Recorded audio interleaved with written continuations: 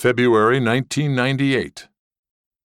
Pier S-1A, Submarine Base Pearl Harbor, Oahu, Hawaii. Skipper, we've got a problem. The Navy chief leaned in, speaking quietly into Commander William Tody's ear. The two men were standing on the outdoor lanai at the Pearl Harbor Submarine Base Officers Club, amid a crowd of guests that included the 4 admirals who led U.S. military forces in the Pacific. It was not a good day for a problem.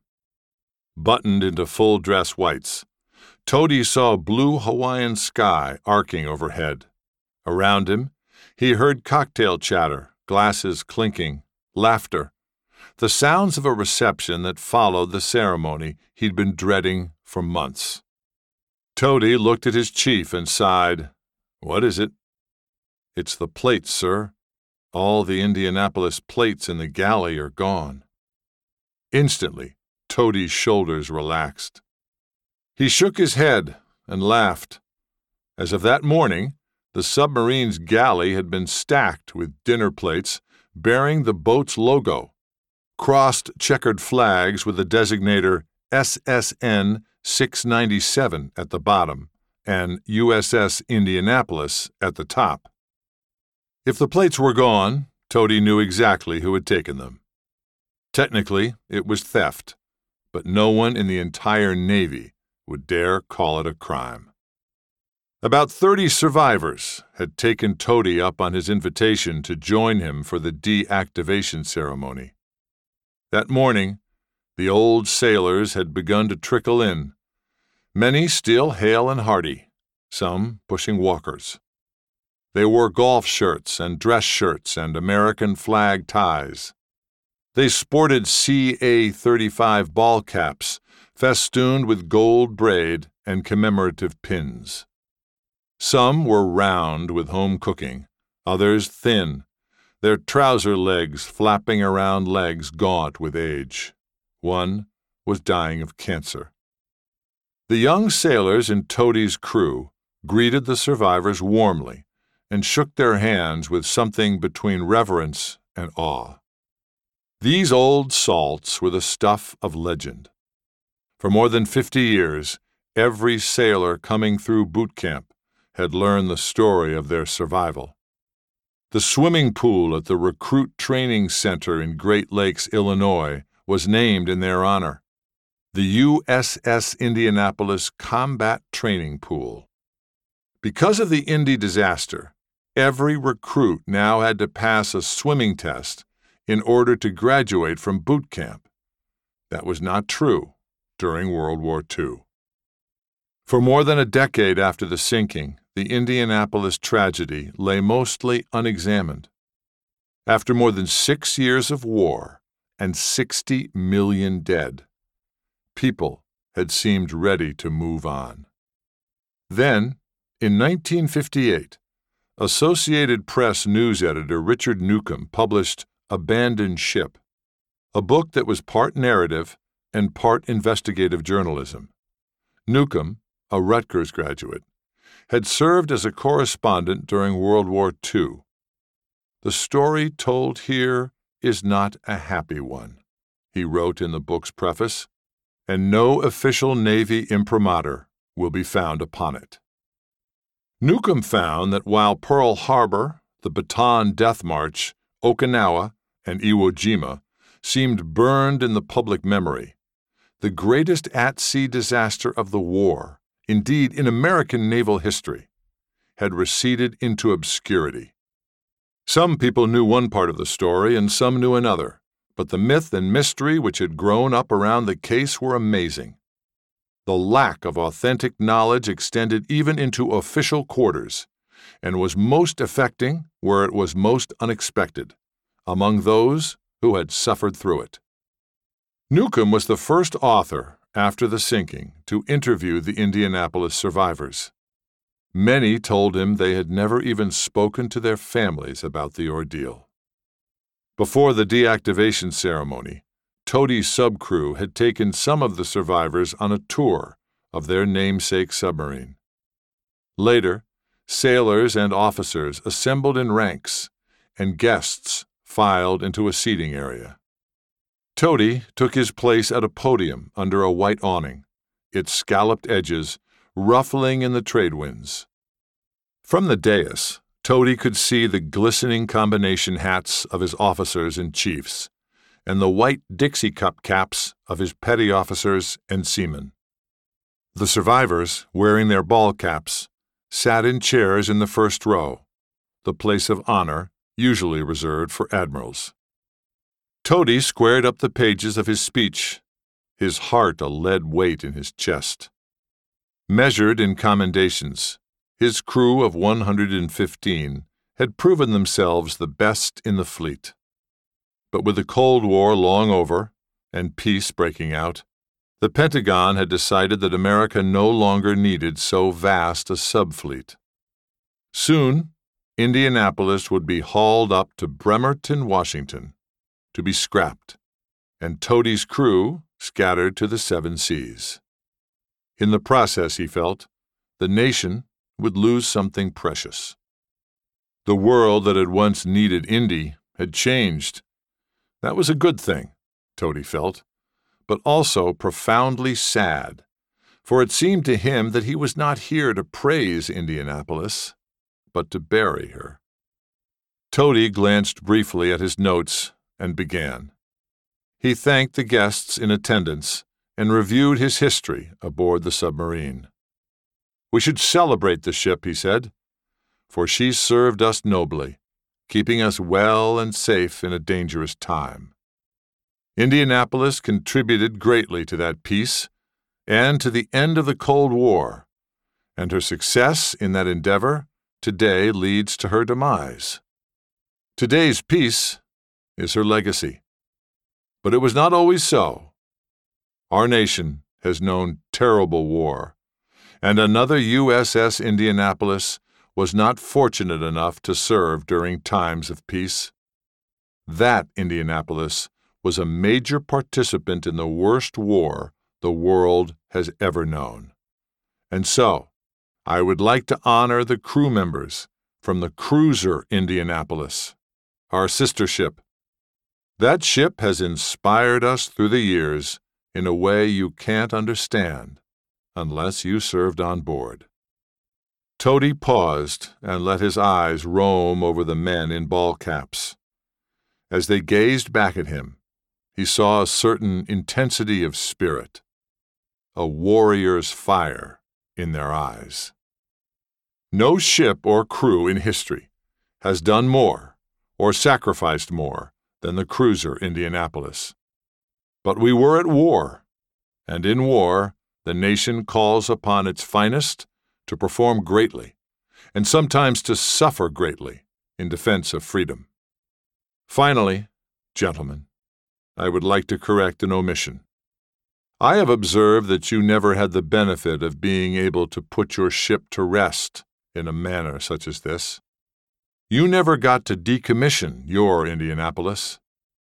But since our achievement was built on the shoulders of your sacrifice, I thought it appropriate that we finally correct this oversight. For our Indianapolis is your Indianapolis.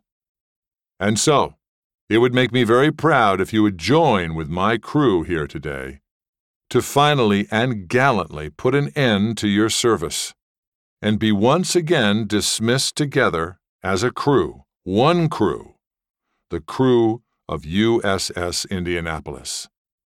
Shipmates, as I call out your names, if you would take your station and man your watch, we will all be a crew once again. And they did. One by one, Toady called their names. The amiably ornery ones like Glenn Morgan, 74, and the not-so-ornery ones like John Spinelli, 75, who served on the cruiser as a cook. Spinelli was dying of lung cancer, but had made the trip anyway. There was Paul Murphy, 73, and Lyle Umenhofer, 70, and more than 24 others. The old sailors took their places, standing with the young sailors in spaces that had been left between them. Toady noticed that the survivors stood at attention in exactly the right way. Though half a century had passed, they hadn't forgotten how. At the reception afterward, Toady was chatting with guests when the chief leaned in to tell him about the missing plates. "Don't worry about it, Chief," Toady said, smiling. "I'll take care of it." He was still smiling when survivors Murphy and Morgan walked up and shook his hand. The men were accompanied by their wives, Mary Lou Murphy and Murdy Joe Morgan. Toady noticed a faint protrusion in the front of Morgan's golf shirt, a slim round outline just above his belt. Glenn?" Toady said. "Yes." "That wouldn't happen to be an Indianapolis galley plate you've got in your shirt there, would it?" Morgan's face crinkled into a sly grin. "A plate? Why, Bill, I don't know what you're talking about." Toady laughed. Murphy thanked Toady for inviting them, and then paused for a moment before continuing. "Me and the men have been talking," Murphy said. "Standing in formation as part of the Indy crew again is something we'll never forget." "Paul, it's my honor," Toady said. "And I don't think those young sailors who stood with you today will ever forget it either." After the war, Murphy had gone on to become a mechanical engineer, and Morgan a division supervisor with Texaco. Now, both were retired. Murphy fixed his gaze on Toady and turned serious. "Hey, we've all been thinking," he said, meaning the survivors. "There may never be another USS Indianapolis to carry on the reputation of our ship. That means you're the last captain of the Indianapolis. Have you thought about that?" "Of course I've thought about it," Toady answered. Murphy squared his shoulders and looked Toady directly in the eye. "Well, the last captain of the last Indianapolis needs you," he said. "And some of us think you have a duty to respond to his call." Book 3. The Deep. The Philippine Sea, July 30th to August 4th, 1945. 1. July 30th, 1945, Monday, pre-dawn. Site of the sinking. Captain McVeigh swiveled his head in the liquid darkness. He could hear other men calling out, but floated alone in a layer of fuel oil, the kind so thick it had to be heated to be transferred. The oil rocked on the surface in a gooey slab, its tarry stench climbing down McVeigh's throat like the caustic fumes of road construction. Beneath the oil, the water felt cool, not cold, about 80 degrees. Storms to the north of Indianapolis's track had whipped the waves into a confused state that buffeted McVeigh about. He looked up and saw that clouds gauzed the moon. Suddenly, a hard edge bumped him, and he whirled around.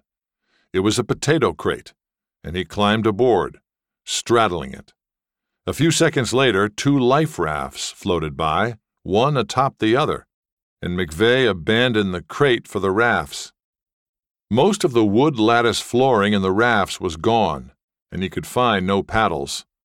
Then he heard voices and began yelling in their direction. Through the dark, a voice shot back, "Is that Captain McVeigh?" "Yes. Who is that?" "It's Allard, sir." "Come aboard." Within a short time, the quartermaster had swum over, herding 2 young sailors, both spent and nearly unconscious. McVeigh and Allard worked to unstack the rafts and lash them together. Then captain and quartermaster hauled the injured men into the second raft before crawling into a raft of their own. Both young men seemed to McVeigh to have ingested large quantities of salt water and oil, and they were unable to stop retching. Exhaustion finally set in, then silence. McVeigh kept an eye on the two stricken boys in the other raft. Soon, neither was moving, and he concluded that they were dead. In his haste to escape the ship's suction, Glenn Morgan hadn't had time to look around, but once he got clear, he sucked in his breath and took his bearings. The hazy moon offered little light, but he could make out a huge shadow hulking on the surface not far away. As his eyes adjusted to the darkness, the shadow resolved. A seaplane.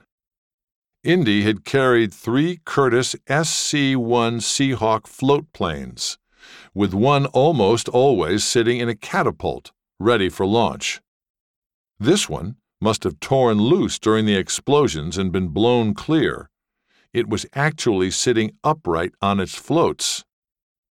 Morgan immediately pictured himself climbing out of the drink into what was likely the only dry spot for almost 300 miles. Wait until he told Murdy Joe when this was all over. She wouldn't believe his luck. He dug in swimming again. He'd heard some yelling and expected to meet other men, but he did not see a single soul. When he reached the plane, he saw an empty wooden life raft floating directly under the tail. Then, in a flash, he saw his salvation slipping away. The plane's floats were damaged, and she was beginning to sink. The vertical stabilizer on the Seahawk's tail fell sideways, aimed dead center of the raft like the downstroke of an axe. As the seaplane's tail timbered toward the sea, Morgan lunged for the raft and grabbed its edge. He lifted his foot from the water, braced it against the stabilizer's edge, and pulled the raft as hard as he could.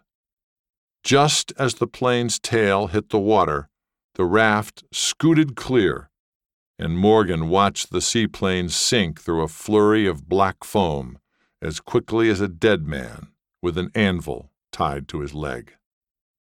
A wave of disappointment stole over him, followed quickly by a flood of gratitude. He'd lost the plane, but at least he had the raft. He climbed in and took another look around. He could still see no other survivors, but he spotted another raft.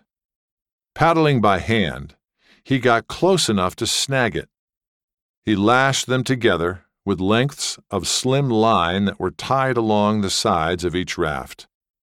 That was when a head popped into view, then another and another, each one black and unrecognizable, completely covered in a mucky sheath.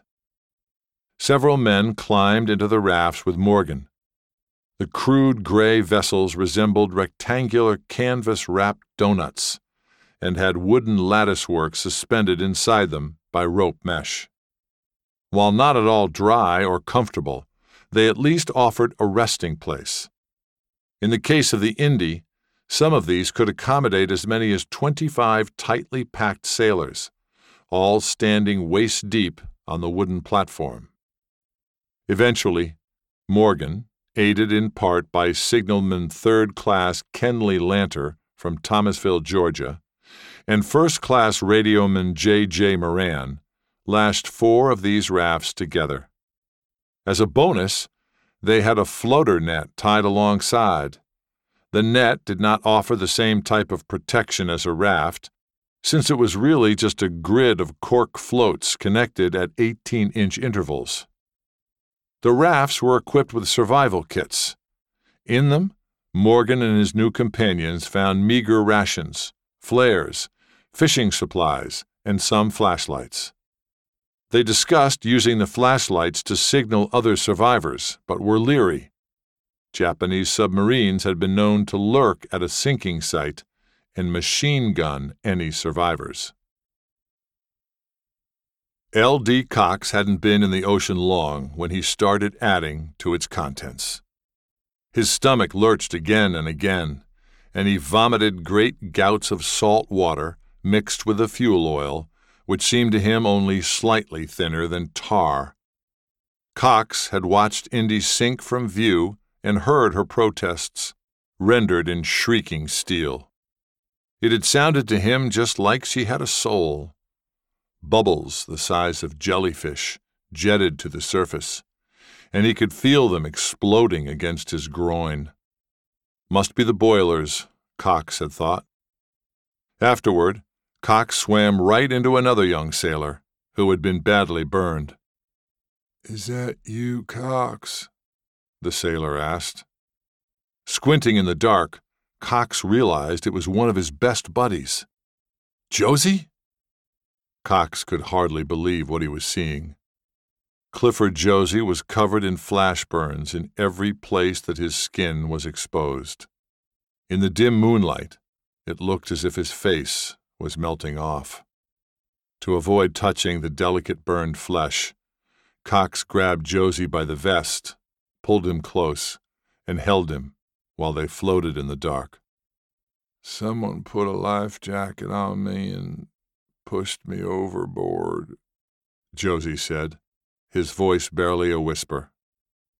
Josie was one of the Texas boys Cox liked to hang around with. His family lived just a couple of hours from Cox's own. Now the two, both still in their teens, agitated in the wind-whipped swells like rags in the gentle cycle of a washing machine. From somewhere off in the gloom, Cox heard shouts for help. But he stayed with Josie, held him, and soothed him with talk about what it was going to be like when they got home to Texas. Josie only lived for an hour. A little over an hour after he fired his torpedoes, Hashimoto received another report. The target's sonar had gone silent. Both reports to Hashimoto of Indianapolis using underwater sound detection were in error. Indy had no such gear.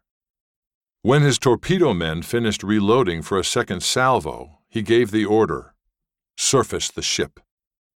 The diving officer echoed back the command.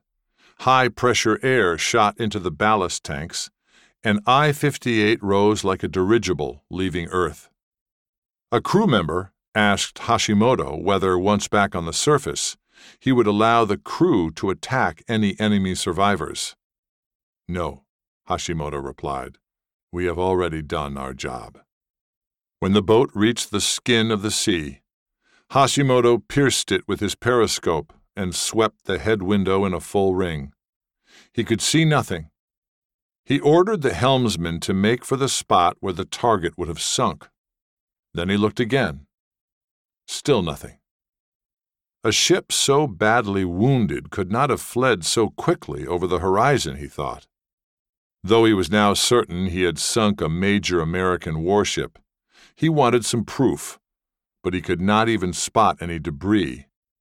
With the moon tucked again behind the clouds, he could barely make out the horizon, let alone detect objects on the surface. Frustration set in, then regret, as he knew what he had to do next. There was virtually no chance the Americans would have sent a capital ship out this far on its own, so there had to be other ships around, probably destroyers. Wary of counterattacks, Hashimoto gave the order to turn northeast, and I-58 sailed away. Harpo Celea had been swimming since the ship disappeared. All around him was a strange quiet, the only sound an eerily isolated slapping of the sea against his own body. For a moment, he pictured himself from above, the only man alive for hundreds of miles, just a pinprick in a vast, watery universe. He did not know that the ocean around him was filled with other men, some whole, others mortally injured, some drifting with the swells, others thrashing for their lives. Debris floated between them, food crates, helmets, lines, buoys, gas masks, the detritus of the ship. When the first torpedo opened the bow, it ripped into the ship's stores, and the water was littered with shoes, gloves, and winter coats. Harpo had been swimming for about 15 minutes when he saw a floating body. Swimming closer, he could see the dead man wore a life jacket. Harpo swam right up to the body, which abruptly sputtered to life. "Get away from me!" the sailor yelled. "Get away!" "What do you mean, get away?" Harpo cried. "I don't have a life jacket. I need help." "Get away! Get away!" the sailor repeated, and struck out in a flailing crawl to put distance between himself and Harpo. Harpo swam away and kept swimming until he ran right into a miracle: 2 sailors on a raft. He made his way over. "Boy, am I glad to see you fellows," he said. As he prepared to climb aboard, one of the men batted Harpo's arm away and roared, "Get the hell off!" Harpo swam to the other side of the raft and tried again. The other man grabbed Harpo's shoulders and tried to shove his head under water. Harpo fought his way loose. He kept his distance for a few moments, then cautiously made his way back to the raft. He saw a rope tied to one side, trailing down into the water. Harpo grabbed it and hung on. Edgar Harrell found himself floating in the midnight sea with a group of about 80 men, including 2 other Marines. One was so badly injured that he lasted only a couple of hours. The other, Private First Class Miles Spooner, a Florida boy, was in agony. Leaving Indy, he dove into the water head first, and now his eyes burned beneath the viscous layer of oil that clung to his corneas like a poison skin. To keep the waves from separating them, these survivors had latched their life vests together front to back, forming a circle. The first topic of conversation was rescue. Had an SOS gotten off before Indy sank? They tried to assure each other that one had. Besides, the Navy would miss them when they failed to show up for gunnery practice as scheduled. Harrell, who served as Captain McVeigh's Marine orderly, had heard the skipper discussing this appointed rendezvous. Indy was to meet the battleship USS Idaho on the morning of July 31st, which, the men realized, was only a handful of hours away. The conversation then turned to danger. They were reasonably sure it had been a sub that sank them, and Japanese submariners were known to be ruthless, surfacing to machine gun survivors. Sometimes they dragged survivors onto the sub and systematically killed them by pistol, clubbing, or beheading. In 1944, half a dozen such stories had sizzled around Indy like sparks on a wire. On the other hand, Harrell and many others figured that help was on the way. There was a good chance the enemy would know that too, and clear out of the area. After he abandoned ship, 19-year-old Seaman First Class Felton Outland looked around to see 4 tethered life rafts almost within his reach. Only moments earlier, he had nearly suffered the same fate as Indianapolis. Before the order to abandon ship, Outland's friend, George Abbott, went below to look for life jackets. He returned with only one and gave it to Outland, then went to look for more. Outland started to leave the ship on the port side, but the water met him on the main deck, and as Indy plunged for the bottom, she took Outland with her.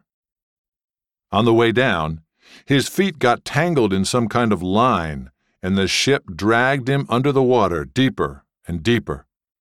Soon the air in his lungs turned toxic, and he had to expel it, bubbles jetting to the surface, even as he descended into the cool, dark abyss. Just when it seemed he would never see light again, the line untangled, and the kapok jacket shot him to the surface. He sucked in a great ragged breath and thanked God and George Abbott. The kapok saved Outland's life, but he would never see his friend again. On reaching the bundled rafts, Outland did what he could to clear his eyes of diesel fuel and found one other man there, Mike Kurilla, a coxswain. He climbed aboard, and together they called out to others, "This way! We have a raft!" Soon, 18-year-old Glenn Milbrot, a seaman second class from Akron, Iowa, pulled himself into one of the 4 empty rafts, then turned to pull others aboard. One man he helped was completely naked. Feeling badly for him, Milbrot gave him the shirt off his own back. Soon the group swelled to 17 men, including Robert Brundage, another Iowa farm boy, and Giles McCoy, a loud and cocky Marine. McCoy had been guarding 2 prisoners in the brig when the torpedoes hit. Working the jail keys quickly, he freed the prisoners, and the 3 men bolted topside together. Now, McCoy still wore his big, heavy shoes and a .45 automatic pistol in a gun belt on his waist. 2. July 30th, 1945, Monday. Sunrise. 5 miles from sinking site. Sunrise over the Philippine Sea revealed an ironically beautiful morning. Blue skies, azure seas, and what promised to be a bright tropical sun. Had someone spotted the survivors from the air, they would have seen a thick jet-black mat of oil, with clumps of men distributed throughout. When the torpedoes hit, some men forward were blown off the ship, while others saw the bow gone and jumped over the side without orders. For the 12 minutes that Indianapolis was still above the surface, she continued making way.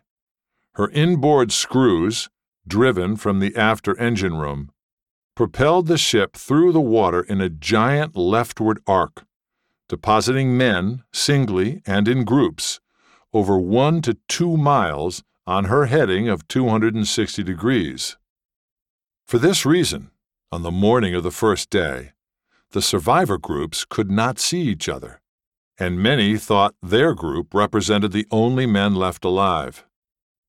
The currents in the area moved along at about 1 mile per hour and also whirled in giant, slow-moving eddies that mixed men and debris as if all were caught in a slow-motion butter churn. Some men drifted together, others apart. 2 men within shouting distance in the morning might be a quarter-mile apart by afternoon, or vice versa. Still, the men would never again be in such close proximity as they were this first day. Already the survivor groups had drifted about 5 miles generally west-southwest. About 300 to 400 of the 880 or so initial survivors had coalesced into one large group. Mostly bobbing in life jackets or treading water, this group included John Woolston, Dr. Haynes, Dr. Modisher, Father Conway, and Captain Park, commander of Indy's Marine Detachment. It was Park who had detailed Harold to post guards around Major Furman's crate. Now, in the water, he immediately took charge, and the men, who had been safe on their ship 1 minute and the next cast adrift in the open sea, were glad of it. They could hear the Marine captain yelling orders to be on the lookout for buoys, which might hold telephones to be used by downed pilots who crashed at sea. With his booming voice and the help of Conway and Haynes, Park organized these hundreds of floaters into one great mass. Each man put his arms through the life jacket of the man in front of him, so that back to front, the group formed a large ring. The injured, and those without life jackets, were put in the center, where Haynes and Modisher could look after them. At first light, Park took stock of the group's resources, which, apart from life jackets, consisted of a single line of rope, about 100 feet long. There have been varying accounts from different survivors as to the actual length of the line used to corral the group, but most standard heavy cruiser life rings had throw lines measuring approximately 100 feet. A ring formed from such a line would measure about 30 feet across. Though the seas were calm, rolling swells and shifting currents threatened to drag the group apart. Park ordered the men to shape the line into a ring. Those with life jackets were to tie themselves to the line, and those without jackets were to hang on. The procedure was simple, but it kept the men together and gave them something to focus on, a strategy that would prove to save lives. Modisher had been sleeping near the bow when the first torpedo struck, and he awoke to the whistle of a lethal blade. The explosion had launched a porthole cover from the hull plating, and it went sailing past his head like a guillotine. He jumped down from the middle rack and peered out the open porthole, but could see only steam and smoke and hear the sounds of chaos. The doctor donned a life jacket and dashed to the quarterdeck, where he found a melee of badly burned men. He found an emergency kit, but there wasn't much he could do except to dispense salve and pain medicine. He wished he had some now. Several men in his floater group were catastrophically burned. There was not much the doctors could do medically, but Haynes and Modisher encouraged the men to fight their salt water and oil-induced nausea and to refrain from vomiting. They needed to conserve both energy and fluids, since no one knew how long they'd be adrift before rescue arrived. The pearl light of dawn revealed to Harpo Celea that his group had swelled in the night to more than 100 men. At least 2 more rafts and 2 floater nets had joined the flotilla, and now he hung on to his little line and watched a bizarre carousel of desperation. Castaways crabbed over the rafts and nets in swarms, swamping them until they dumped everyone and sank, only to pop to the surface again. The process then repeated. Finally, Chief Clarence Benton swam forward to short-circuit the chaos. "All right, everyone off the rafts unless you're injured or without a life jacket. Everyone else can hang on to the sides." Benton, all of 28, was not the senior man. A number of officers had joined the group, including Ensign Donald Blum, who'd watched gunnery practice with the Army officers on the way to Tinian, and Ensign Harlan Twibble, one of the new officers who had joined the ship at Mare Island. Twibble had graduated from the academy, gotten married, and reported to Indianapolis all in the space of a single month. There were also 2 other ensigns, a seasoned warrant officer, and a few chiefs. Lieutenant Richard Redmayne was the SOPA, the senior officer present afloat, literally. But with everyone disguised in fuel oil, he did not declare himself. Chief Benton, who hailed from a small town in New Mexico, stepped into this break in the chain of command. The men, for the most part, obeyed him. Rejected from the rafts, Celea floated in exile. He hadn't gotten along with too many men while on the ship, and he wasn't sure things would change for the better out here. Grief gnawed at his mind as he replayed his leap from the ship and mourned his friend, Santos Peña. After the 2 original raft passengers fought him off the previous night, another pair of survivors tried to force their way aboard but were also repelled. Then so many survivors swarmed the raft that the 2 men couldn't hold them off any longer. Among this larger group was Redmayne. He had muscled his way aboard the raft and remained there, nursing his burned hands. Redmayne spent the dark early morning hours watching as a couple of chiefs directed the men to collect any useful supplies from the water and put them in the rafts, water casks, ration tins, malt tablets. They would be divided equally and distributed later. From time to time, he asked men nearby their name and rank. Surely someone would outrank him and take charge of the group. In a group this large, under these circumstances, officers might be targets, and self-preservation called for cagey tactics. He would bide his time. In the same group were Lebo's poker buddy Paul Murphy and Lindsay Wilcox, a second-class water tender who had worked in the fire room deep in Indy's belly. If he had not been relieved 10 minutes before the torpedoes struck, he would have been killed. At 21, Wilcox was a newlywed. He gave thanks to God and repented of every last sin he could think of, including the time he stole a pie from his grandmother's kitchen window. Glenn Morgan, who had rescued a single raft from under the seaplane, now had a small armada of 4 rafts, a floater net, and 20 men. The rafts slid up and down the long, glassy swells, while smaller waves smashed over the sides. This group was near the McVeigh rafts, but could not see them, as the swells towered overhead like walls, blocking their sight. At intervals, Morgan thrust his head over the edge of his raft and retched. It wasn't seasickness. It was the fuel oil. Only in the morning did he realize that he, like his mates, was lacquered in it. Morgan didn't recognize everyone in his group. 3 he knew well, Moran and Lanter, who shared his raft, and Lieutenant, junior grade, Howard Freeze, the senior man in the group. Morgan had stood watch with Freeze and thought him a fine officer. Freeze, who abandoned ship in his underwear, sat in the raft adjacent. Morgan saw that the lieutenant's skin glowed a frightening pink, as if he'd been flash-fried. Morgan rested in water to his waist, but the top layer of the Western Pacific was warm enough.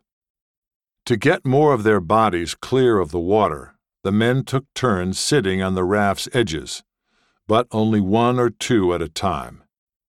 Any more would push the raft deeper, causing the water to rise chest high on the men still seated inside. A bag lashed to the lattice held several small kegs of water and a pouch of survival gear. There was a first aid kit, cans of Spam, fishing kits, malt tablets for controlling thirst, some hardtack, a hatchet, and small enamel cups. The bag also contained signaling mirrors, 4 by 8-foot pieces of canvas, and, most promising, flares. They were 10-gauge flare shells with a primitive little firing tube operated by a plunger. "Morgan, fire off a few of those," Freeze called from his raft, calm and reserved, despite the severity of his burns. "Yes, sir," Morgan said. He loaded one of the green shells into the tube, held it straight up, pulled the plunger, and let it go. The tube coughed smoke, and a little green ball of fire sailed into the sky, reminding Morgan of a one-shot Roman candle. Quickly he reloaded and fired a red flare and then a white one, and watched them climb too. But their fire looked anemic in the blazing sunlight, and Morgan doubted they could be seen at any distance at all. He checked the remaining supply of flares. There were only 4 or 5. "Sir, why don't we save the rest of these?" he said to Freeze. "Let's wait until dark." Freeze agreed, and remarked to one of the men that his pain level was such that he wished he had a large supply of morphine. "I'd rather die from too much morphine than die of these burns," he said. Then Freeze fell silent. Morgan could see that he had lapsed into shock. Monday, day. Harmon Field, Guam. Something about the naval battle he'd seen the night before was bothering Army pilot Richard LaFrancis. The action he and MacArthur's general saw splashing like fireworks against the midnight sea had not looked to them like gunnery practice. In fact, it looked more like a large ship being sunk. After landing his plane at Harmon Field on Guam, LaFrancis caught a ride over to the Navy end of the island and tracked down a commander. He described the events of the night before, adding that the general thought he'd seen the ship firing back. The Navy commander told LaFrancis that he was unaware of any gunnery practice scheduled for that area, and that LaFrancis and the general had probably not seen the kind of action LaFrancis described. Having done his due diligence, LaFrancis hitched a ride back to the Army side of Guam and for the time being let it go. 10 miles from the sinking site. As the morning sun warmed the Pacific waters, gunner's mate Buck Gibson held a dying boy in his arms. The two sailors sprawled half out of the water on a floater net, not far from the Redmayne group, the second largest gathering of men. Dozens of desperate survivors had swarmed the flimsy island, and Gibson had to fight for a place to hang on as the net surged up and down in 10 to 12-foot swells. He was surrounded by blackened faces, so coated with filth that he couldn't tell who they were, not even the kid in his arms. When Indy tipped sideways and boxes started sliding, Gibson had donned an old horse-collar life jacket and tossed a floater net over the port side. Before he abandoned ship, he ran into his buddy, Tommy Meyer of Marlin, Texas. "I'll make you a deal," Gibson shouted. "If you don't make it, I'll go see your folks in Marlin. If I don't make it, you go see my folks in Mart." The two men shook on it, but Gibson hadn't seen Meyer since. Now he cradled this young sailor, whose right arm had been boiled crimson and black and smelled like cooked meat. "Help's on the way," Gibson murmured softly, his Texas accent thick as sausage gravy. "How old are you, anyhow?" 17, the boy murmured. "Well, help's on the way." "You don't have to keep saying that. I'm not afraid to die." Gibson marveled. For 3 years he'd been afraid, strafed and shelled and dive-bombed until he'd gazed down from Indy's decks at the dark, swirling sea and feared it might swallow him whole. Now he saw fear everywhere he looked, but this kid lay peacefully and did not complain. On the far side of the floater nets, about 100 yards away, Buck's good buddy, coxswain Cozell Smith, clung to a single life vest along with Joseph Dronett, who could not swim. Dronett wasn't the only one. Clarence Hupka, a baker, and Verlin Fortin, a water tender, had both served aboard Indy for nearly 2 years, but the Navy hadn't taught either of them to swim. Both vowed to learn quickly. Without a life jacket of his own, Smith had stayed afloat all night by attaching himself to Dronett. During the morning, he spotted Gibson and his group in the distance, hanging on to something. He swam for it and found the group clustered around a floater net, barely holding on to the edges, clinging to one another. Those without life jackets clambered on top of those who did, piling themselves 3 and 4 men high.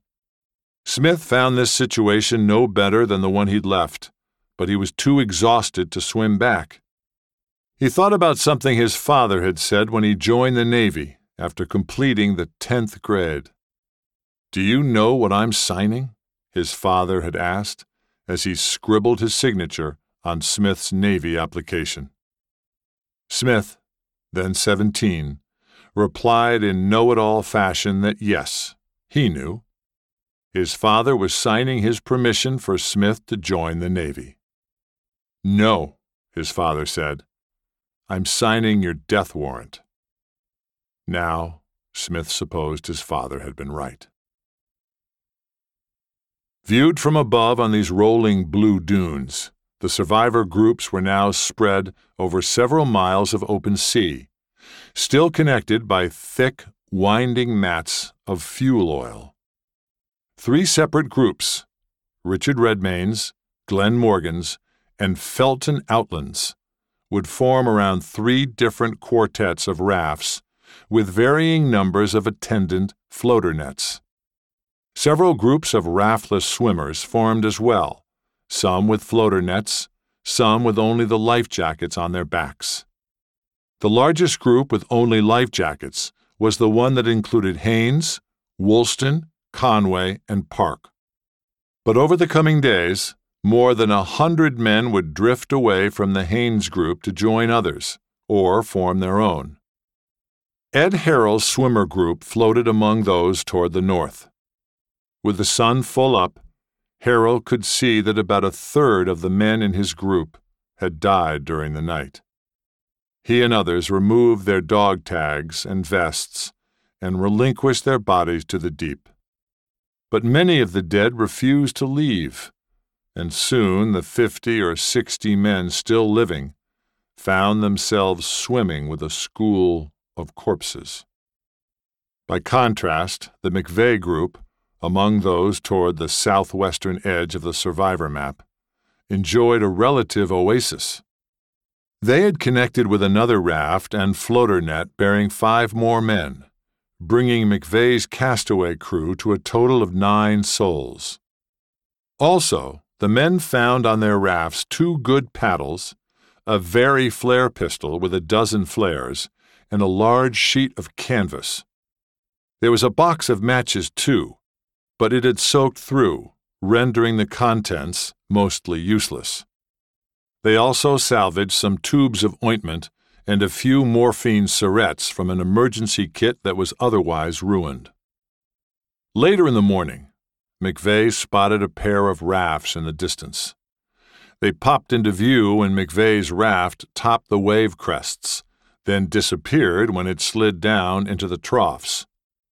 The nearest of the new rafts was about 1,500 yards away, and someone aboard was yelling for help. But the seas had grown rough, and his men were so exhausted from swimming for their lives that McVeigh knew they could not attempt to paddle over. As Monday wore on, the McVeigh group floated near an emergency rations can and scooped it aboard. Food! Beautifully packed, with a double tin top to prevent water from seeping in, it contained several cans of Hormel Spam, along with malted milk tablets and tins of biscuits.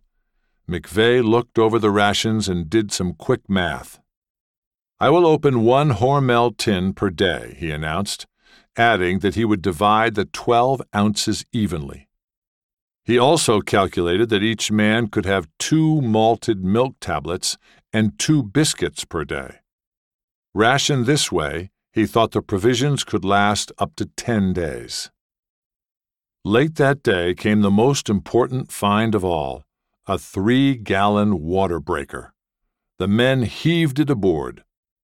McVeigh examined it, then tested the water, and found it salty. The breaker had apparently developed a hairline crack and admitted the sea, making the water nearly undrinkable. McVeigh decided not to tell the men. Instead, he announced that he would take charge of the water and save it until someone absolutely needed a drink.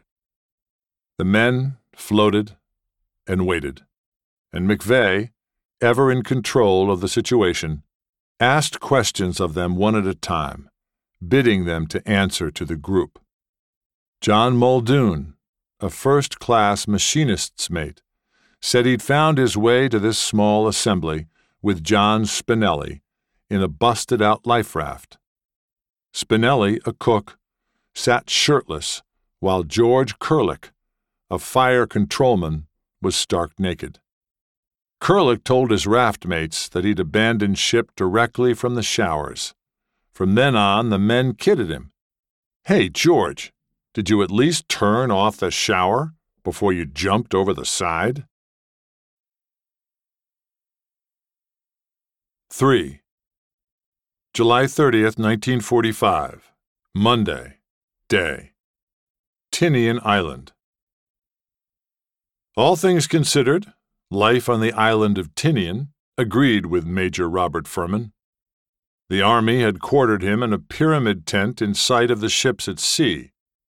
The chow hall food was crude, but there was plenty of it, and he was pleasantly surprised at the available drinks and confections. Every week, each man received 5 glasses of cool beer.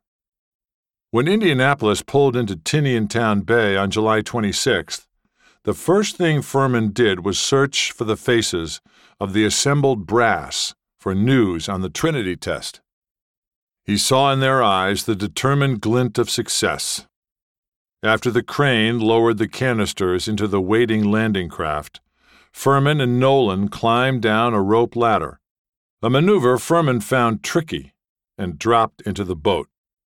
Once ashore, the shipment was carefully packed into a truck and shuttled to an assembly area under the charge of Captain William Deke Parsons and Project Alberta.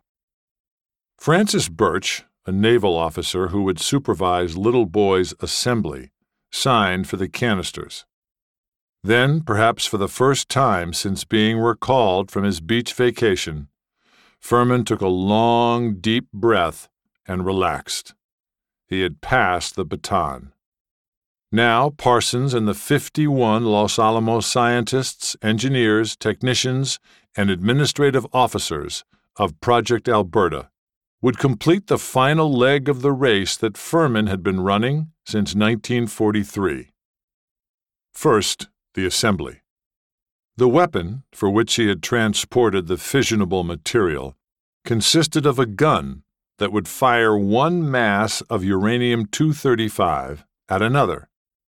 An initiator would then inject a burst of neutrons, triggering a chain reaction and a titanic accumulation of energy that would ultimately cause the bomb to blow itself apart and shower Armageddon on the target city. In its final form, the weapon would be only 10 feet long and 28 inches across. The scientists had dubbed it Little Boy. Second, the delivery. Aboard a B-29 bomber of the 509th Composite Bomber Squadron. Her pilot, Colonel Paul Tibbets, Jr., had named the plane after his mother, Enola Gay. Furman believed the bomb mission just. Too many lives had been lost already. While he was shepherding nuclear scientists for Groves during the development of the bomb, one young scientist received a letter from his father, an infantry officer fighting at the front in Italy. "This is some pretty horrible stuff I'm going through over here," the father wrote. The scientist wrote back, "Well, just hang in there. I can't tell you what I'm doing, but it's going to end the war." "Glad to hear it," the father replied. "But is there any chance it could be tomorrow or the next day? I don't know whether I can last much longer." He did not last, but died instead. Though this bomb was unprecedented in lethality, Furman believed using it would save hundreds of thousands of lives, perhaps millions, both American and Japanese.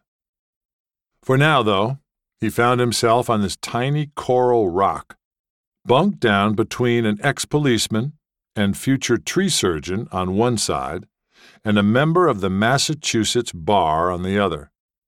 When no business pressed, Furman wrote letters to his folks or joined Captain Nolan to explore the beaches and shallows. Once the pair ventured out past a sandy coastal shelf, over a ring of sharp coral rocks, and into crystalline water that flashed with a rainbow of tropical fish. The Philippine Sea. Floating near Buck Gibson's group, Seaman Second Class Curtis Pace was used to seeing silver barracuda flashing beneath his feet. But when a shadow larger and more menacing passed close below him, Pace panicked, kicking and flailing until a shout snapped his frenzy. "What the hell is wrong with you?"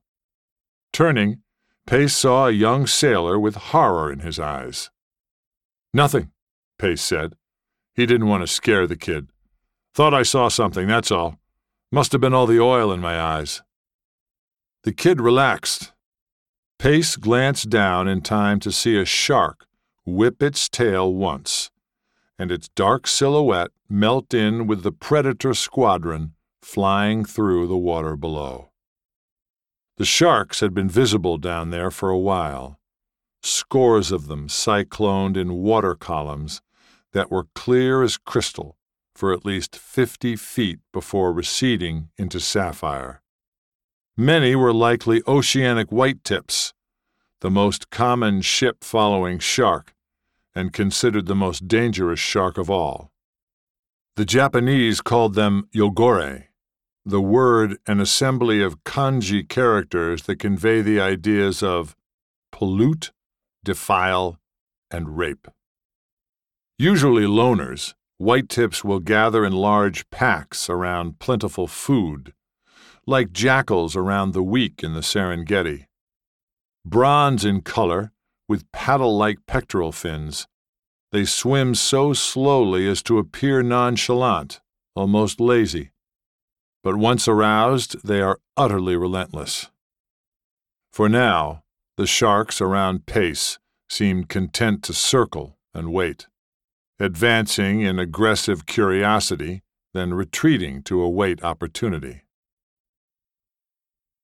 Evening came, the sky still bright but fading.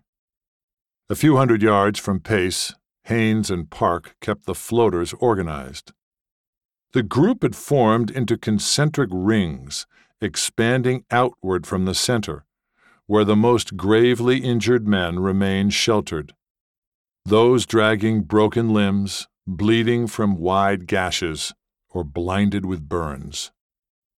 Haynes and Modisher swam from man to man, offering any help they could, which was almost none, since they had no supplies.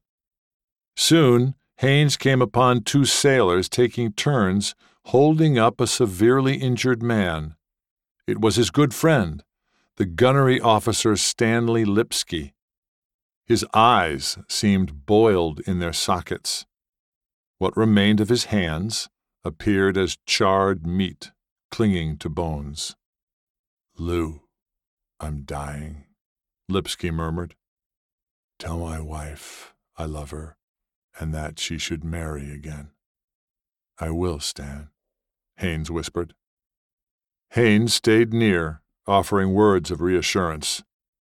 Supported only by partially saturated life vests, Yeoman Dick Parobeck and Signalman Third Class Frank Santazzo held Lipsky's hands up out of the water and kept his legs flat so that they would not dangle and cause him any more pain.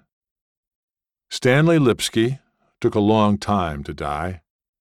When he finally let go, Haynes cut away his life jacket and let his friend, one of the most respected officers aboard Indianapolis, slip silently into the deep.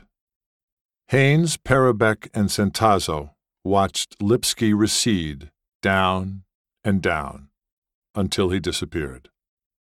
"The Lord is my shepherd," someone began. "I shall not want. He maketh me to lie down in green pastures. He leadeth me beside still waters."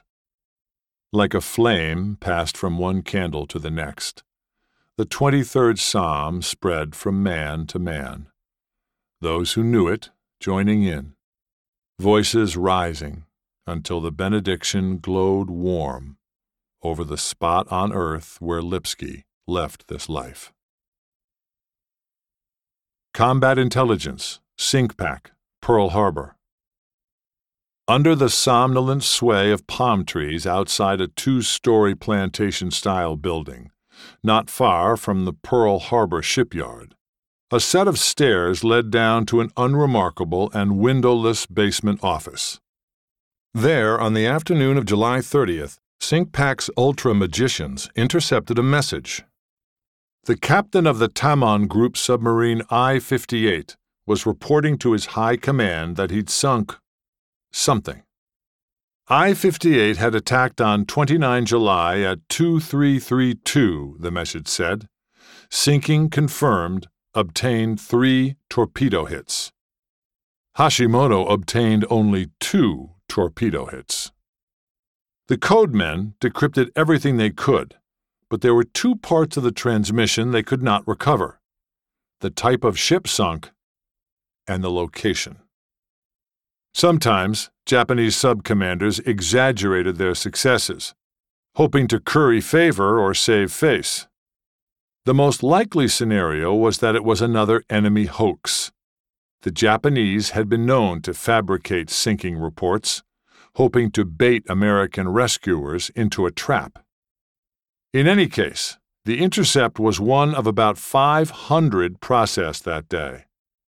Without a vessel type or location of the alleged sinking, there wasn't much to go on.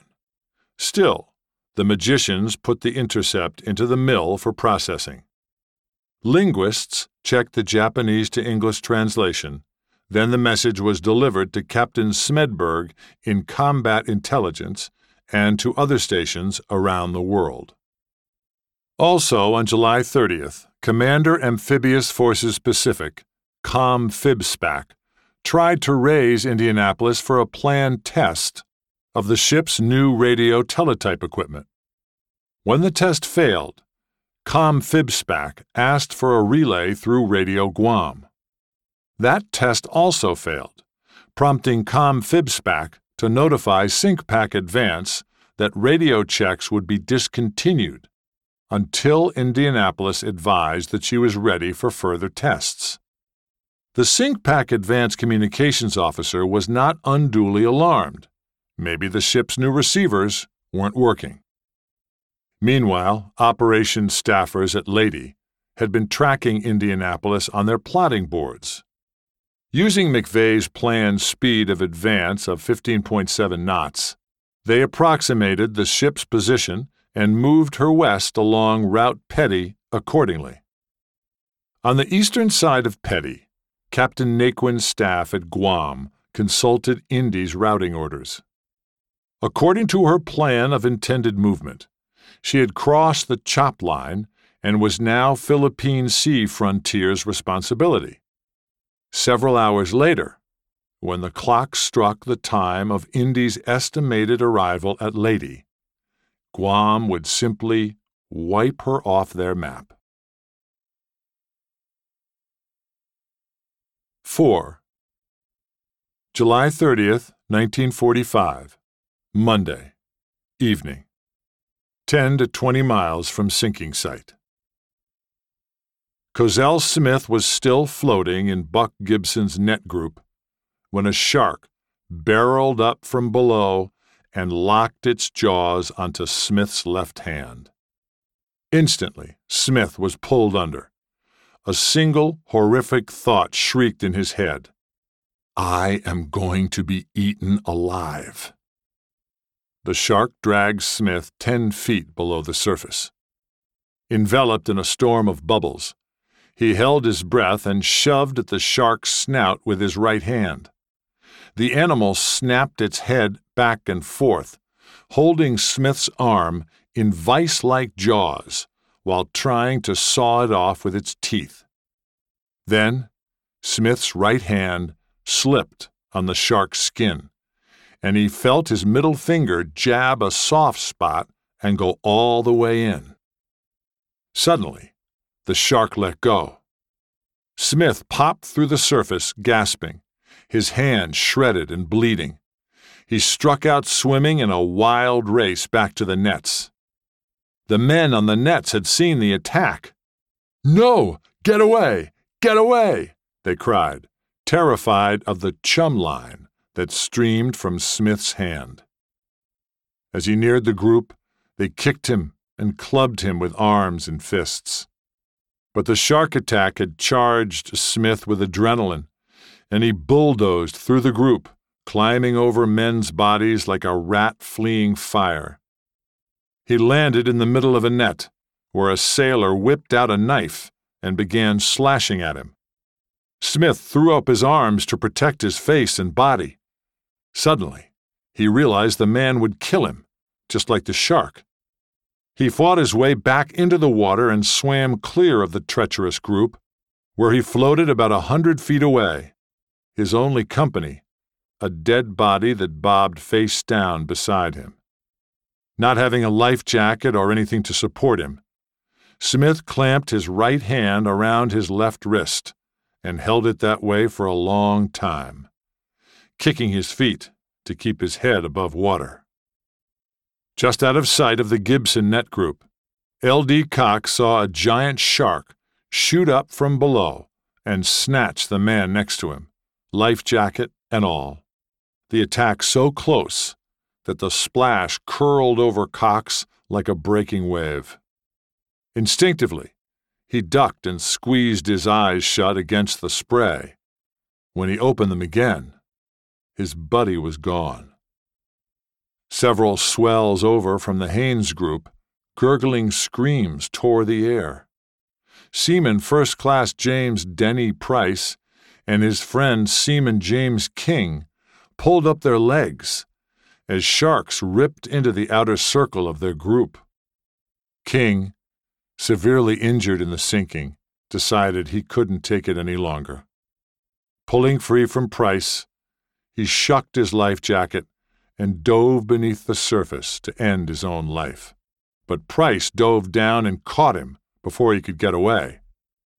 It was the third time King had tried it. A nearby friend questioned Price's sanity. Why did Price keep risking his own life to go after King? Price could only reply, "It's the right thing to do."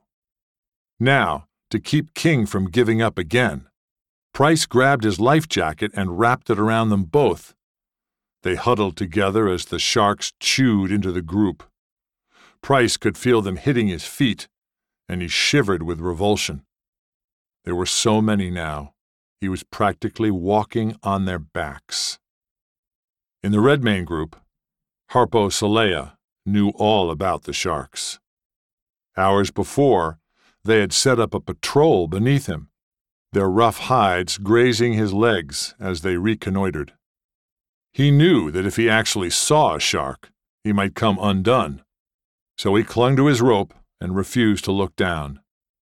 Then he heard an unearthly sound, a scream unlike any he'd ever heard a man make. The sharks had eaten another sailor. Sometime later, relief arrived when a friendly face swam up.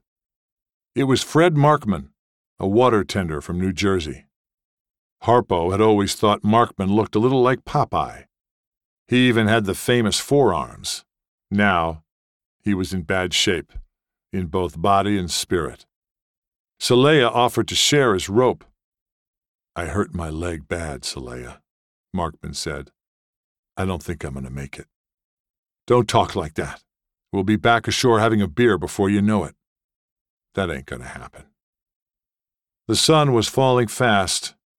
For the next few hours, Markman seemed intent on making his own prediction come true. He pushed away from Harpo several times and tried to swim off to die.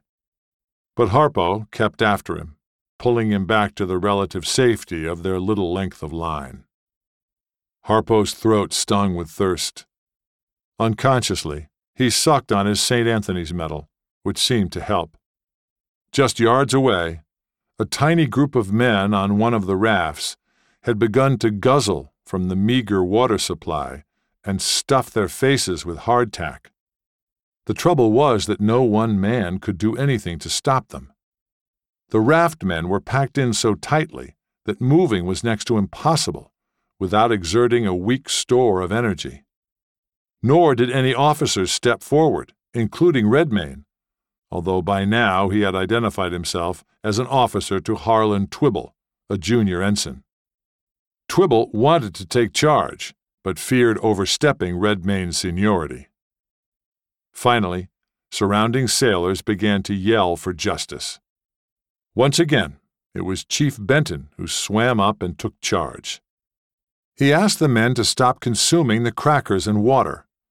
They'd likely be in the water for some time, he said, and it was necessary to save the provisions and ration them equally.